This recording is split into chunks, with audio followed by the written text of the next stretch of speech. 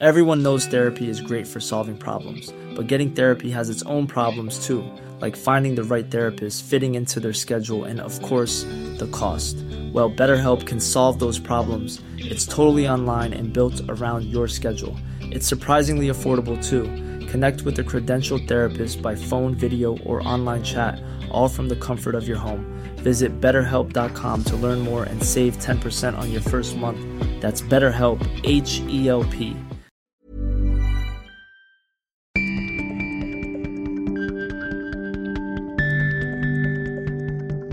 Hej och hjärtligt välkommen till Travel News Podcast. Mitt namn är Viggo Kavling och jag är chefredaktör för Travel News. Vi är reseindustrins största affärstidning och vi har funnits sedan 1985. Och varje dag så publicerar vi mellan 5 och 10 artiklar om reseindustrin. Ett par av dem är under vignetten Premium och det innebär att bara du som har Premium kan läsa de här artiklarna och de innehåller djup kunskap om reseindustrin. Och varför håller vi på med detta? Jo, därför att en professionell affärstidning kan inte vara gratis utan den måste kosta pengar för att jag måste få betalt och mina medarbetare får betalt. Och tack vare det så kan vi fortsätta att utveckla reseindustrin på ett professionellt sätt. Så tycker du detta är viktigt och vill du vara med och stödja en professionell affärstidning och få 500 unika artiklar per år ungefär plus en massa andra häftiga grejer, då ska du naturligtvis skaffa Travel News Premium. Nu har jag tjatat nog om detta, nu till dagens intervju. Jag har pratat med Nick Brooks som är generalsekreterare på All Rail. Och han är alltså EUs, den fria tågmarknadens lobbyist i Bryssel. Och ja, tycker du att vi ska bara ha statliga monopol, då är den här intervjun ingenting för dig. Men tycker du att det ska vara fri konferens, precis som det är på flyget, även på tågmarknaden, då ska du lyssna på den här killen. För han har många idéer hur det ska gå till. Exempelvis tycker han att det ska vara neutrala betalningsplatser där du köper biljetter, så att SJ ska inte ha ett de facto monopol utan det ska vara en fri marknad och man ska kunna åka tåg runt om i Europa lika smidigt och enkelt som man åker med flyg. Men det finns förstås stora utmaningar och de pratar vi om i den här intervjun. Bandet rullar. My name is Nick Brooks. I'm Secretary General of All Rail, the Alliance of Passenger Rail New Entrants in Europe. What is All Rail? Shall we start with that? It's a NGO, an association, a non-profit association. It's pushing for faster market opening in passenger rail across Europe, including in Sweden. And I'm sitting here with one of your members, MTR. Why is MTR a part of this organization, do you think? Well, MTR has been there since the very beginning, and it is one of the role models for liberalisation in this country. And it shares our beliefs in trying to... But the core belief is that we think there'll be more passengers taking the train if there is market opening, which is good for the environment. What's the problems for you?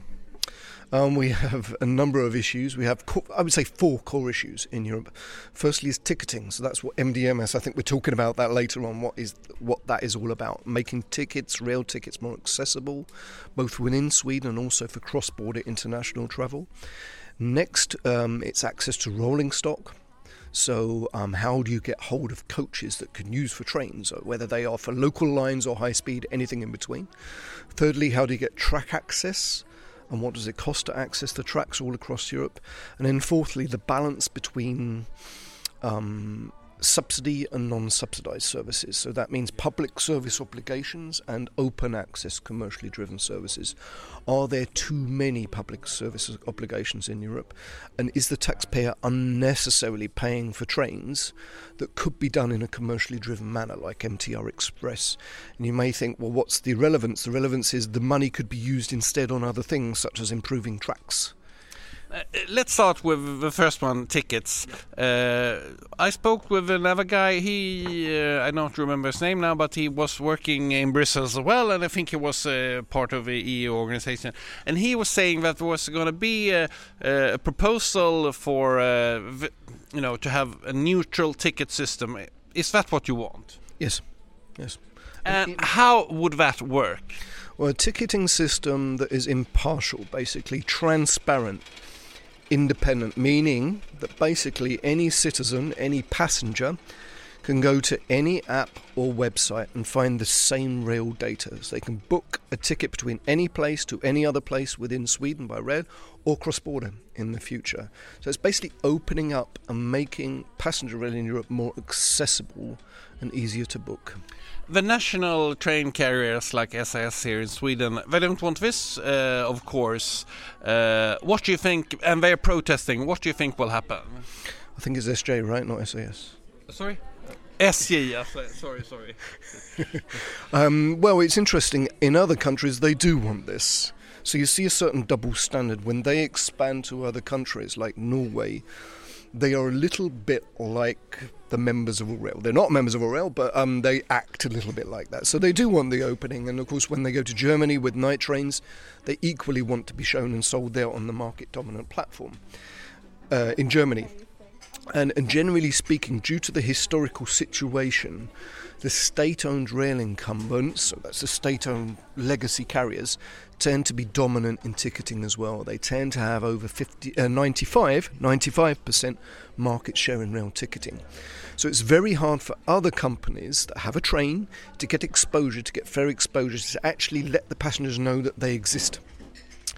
And I think that's what SJ doesn't want other companies to find to get the exposure so they compete against SJ. And the sad thing is they control also this ticketing market. So SJ isn't just about being dominant in trains, it's also about being dominant in ticketing. And we have to loosen that dependence because it would be a good thing for SJ as well if we had what all rail is calling for all across Europe. Then SJ would also find it easier to expand elsewhere. There's going to be a proposal. This guy talked to like 3 or 4 months ago. He said it was going to come this summer. Is it going to come this summer or is it already delayed? I think it's slightly delayed. Yeah. I think it was originally planned for summer, for June. Actually, I don't foresee that. This happens in Brussels that things just take time. We've had this before with other issues. So my latest knowledge is it will now be around about September. And the problem is, as I understand it, that the national states that own the big train companies in, for example, Sweden, the governments in Sweden don't want this. The last government, the Social Democrat government, they didn't want this. Do you think this new government in Sweden are more open, and how is the government thinking across Europe? I hope the new government is more open on this. That's my expectation and hope. Across Europe, it depends. I think on the ticket, yes, you've identified a key issue in that the state-owned rail carriers, the state-owned incumbents, they do belong to the member states of Europe. And so when we go and say something isn't working, we kind of have to go and lobby the owners of our competitors, which is a bit of a bizarre situation to be in. I'm not sure if that happens in any other sector, really. However, on the ticketing issue, I do believe that some member states, including hopefully Sweden, do recognise there's a problem. The status quo just isn't working. That passengers can't find trains. I mean, that's not very good for the EU Green Deal. That's not very good for sustainability. It's not very good for modal shift to rail. If there are trains out there and passengers and citizens don't know that they are there. That's one thing. And also through tickets, getting to other parts of Europe. I know that Greta is from this country, of course. And you heard of her, yeah? Everyone around the world. Very famous. Very famous. Is it Flugskam? Yeah. And she also advocates taking the train across Europe. But as we know, with the existing situation, SJ's international ticketing hasn't been that great. And so there need to be platforms, it can be SJ2, that offer a comprehensive ticketing into Denmark, up to Norway, and then down into the European continent, better than what exists right now. And I really feel that MDS can help achieve that. Because at the moment, unfortunately, across Europe, there are situations, especially cross-border, where trains are actually running and there are reasonable connections, but people can't find them, people can't book them. So what's the point of having the trains in the first place? This is a very complicated situation and goes back to the 18th century when there was war in Europe and you didn't build trains through other countries because you didn't want to make it easy to attack another country. Do you think this ever will be solved like in the flight business or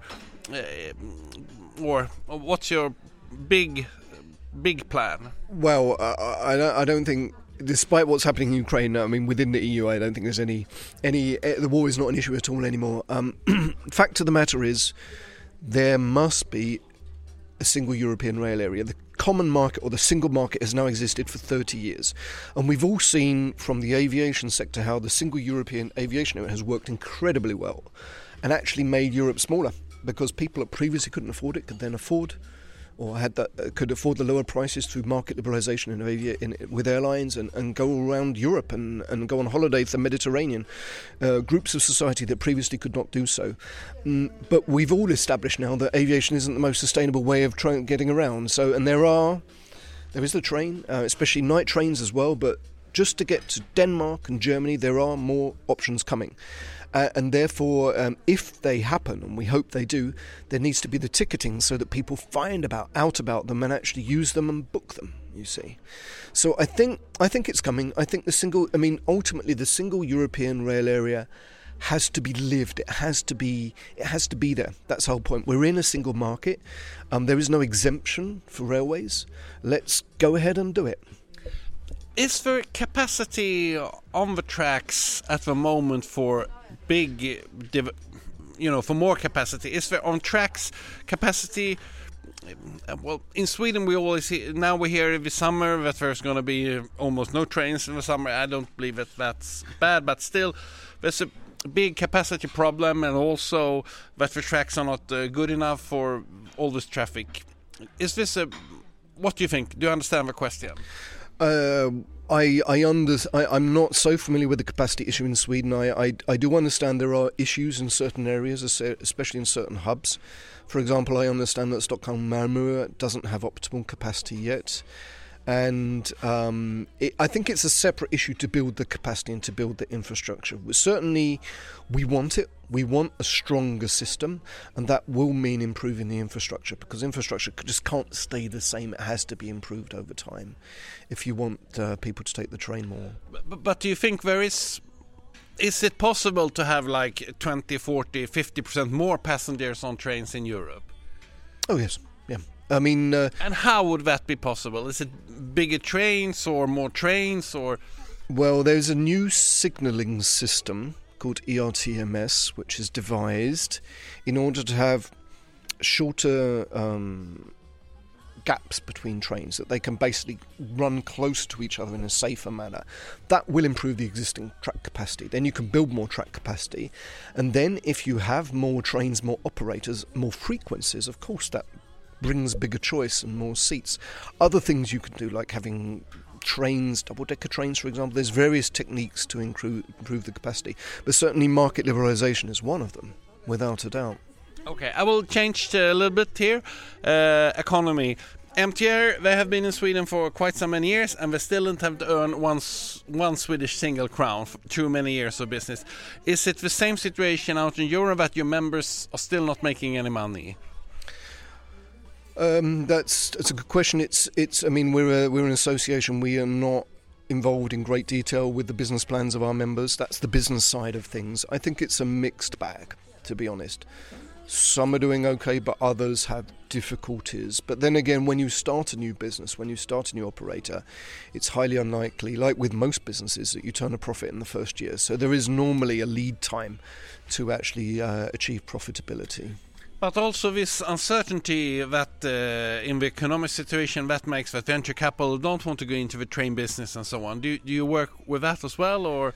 I think there's a lot of private investment that would like to invest in the rail sector, in the passenger rail sector. We certainly see a lot of interest in Brussels. That means that unexpectedly venture capitalists or private equity or pension firms, they get in touch with us, with Ori, and say, how's it looking, what's going on, which is really gratifying. And I think it's good, because the taxpayer, whether it's a Swedish taxpayer or the EU taxpayer or taxpayer of other countries, the rail sector could not grow if it solely relies on taxpayer funds, because taxpayer funds are limited.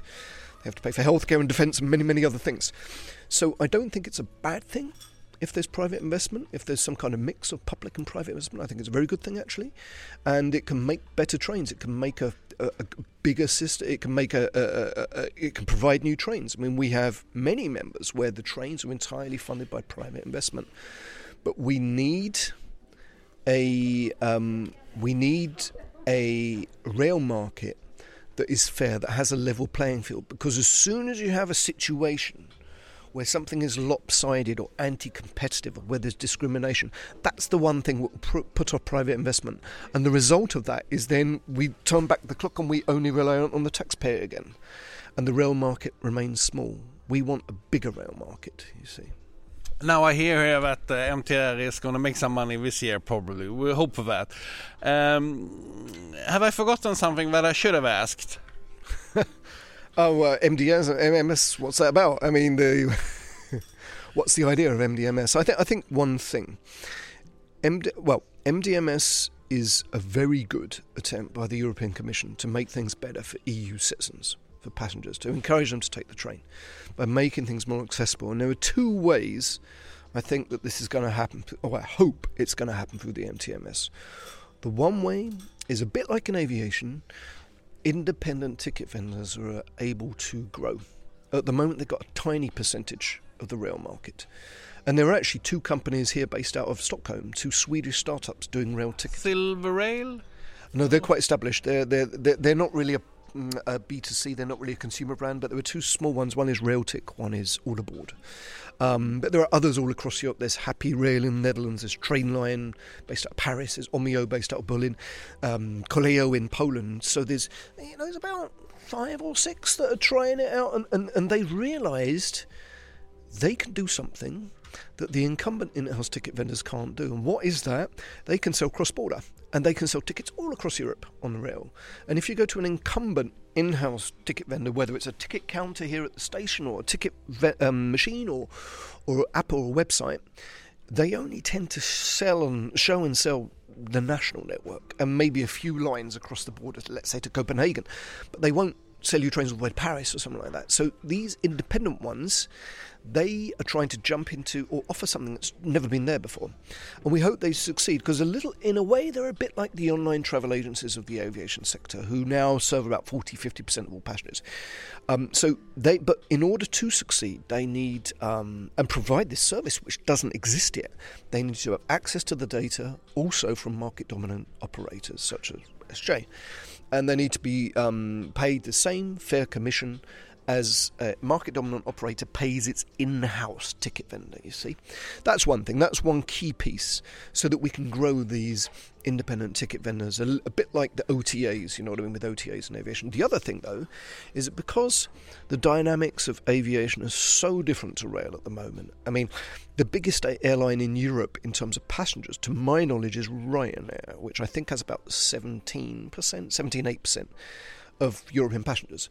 Whereas in railways, I mean, contrast that to Sweden, what percentage does SJ have? The Swedish passenger rail market is going to be 90% plus in long-distance passenger rail. And in other countries too. In Germany, in fact, long-distance trains, they have DB, Deutsche Bahn, has 99% market share, which is incredible. And so you see the difference between 17 and 99. And when it comes, and because these brands have been around for 70 years, SJ, since the Second World War, I think, maybe even longer. Deutsche Bahn, SNCF. People kind of grew up with, the brands, and so there's a kind of subconscious inherited brand equity. I mean, you're different. You work in the sector, but other people probably in this room, they will think, oh, I book a train ticket, I go to SJ. Okay, it's just natural, subconscious behaviour. And that's not the case. No one would dream of going to SAS to find flights to Ryanair. So it's a totally different dynamic. Therefore, until we've reached a stage like in the single European aviation area, we have to open the market-dominant in-house ticket channels of the incumbents, so that newcomers like MTRX, Flixtrain and others that may want to come, Saga Rail, others that may want to come to serve Sweden and other parts of Europe, they can be shown and sold. Because I can tell you, I used to work at a new operator myself. It's one thing to get the trains operating, that's expensive enough. To also to have to build up your own entire ticket infrastructure, That's really, really another huge expense that can make the difference between profit or loss.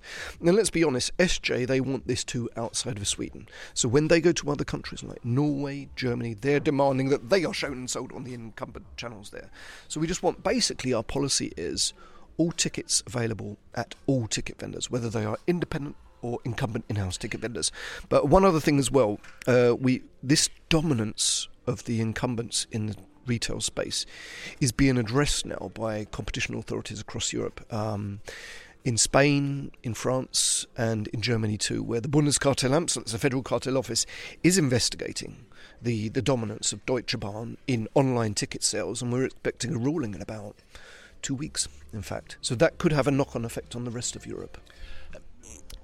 The air industry has been very good in taking care of passengers when a flight is cancelled and so on.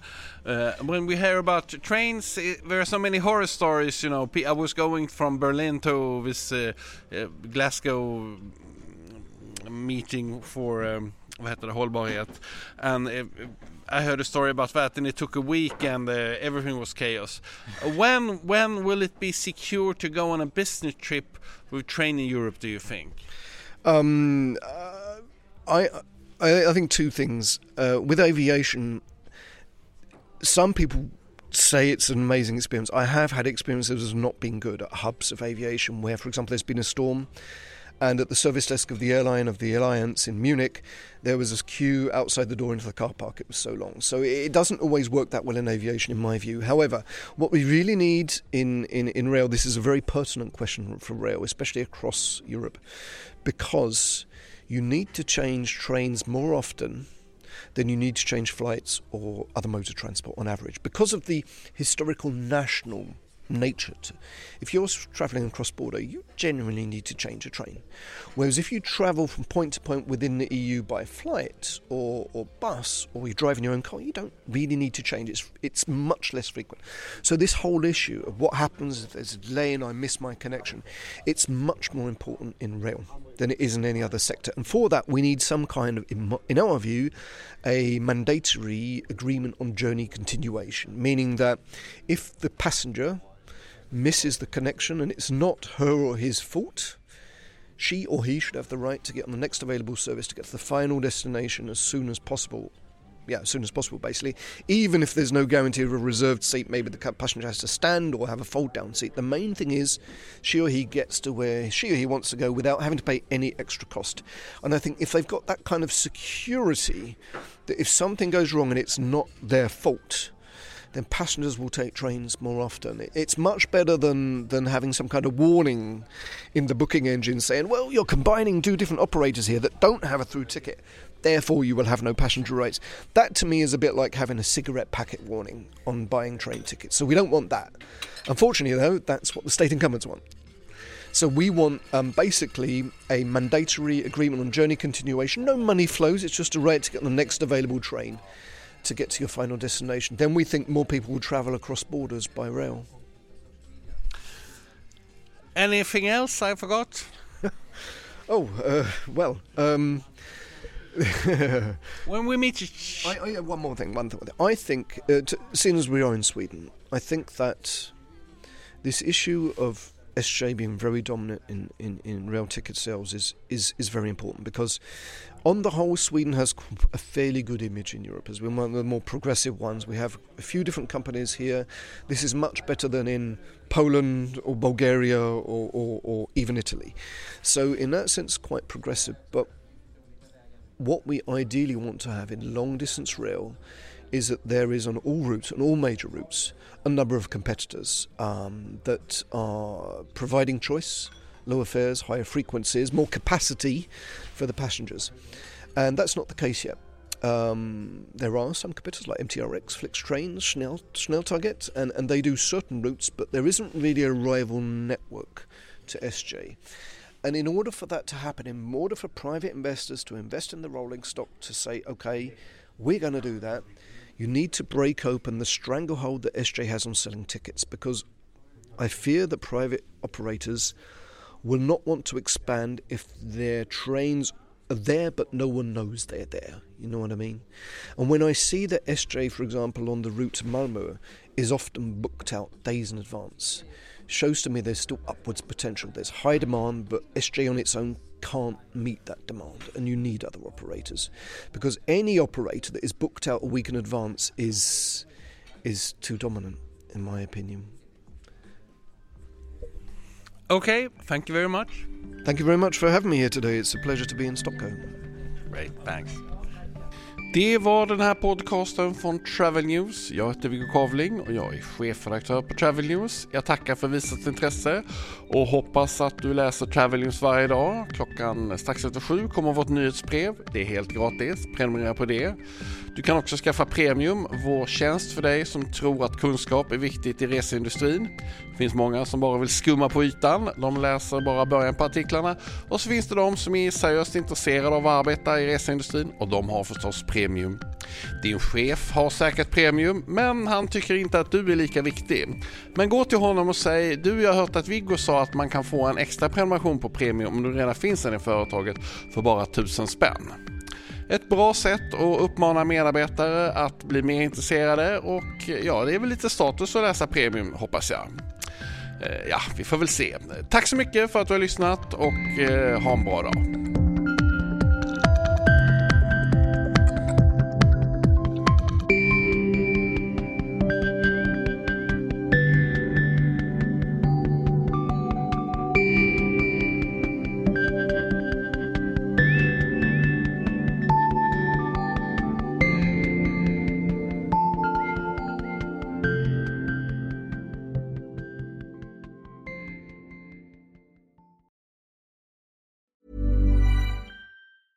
Planning for your next trip? Elevate your travel style with Quince. Quince has all the jet-setting essentials you'll want for your next getaway, like European linen, premium luggage options, buttery soft Italian leather bags, and so much more. And is all priced at 50 to 80% less than similar brands. Plus, Quince only works with factories that use safe and ethical manufacturing practices.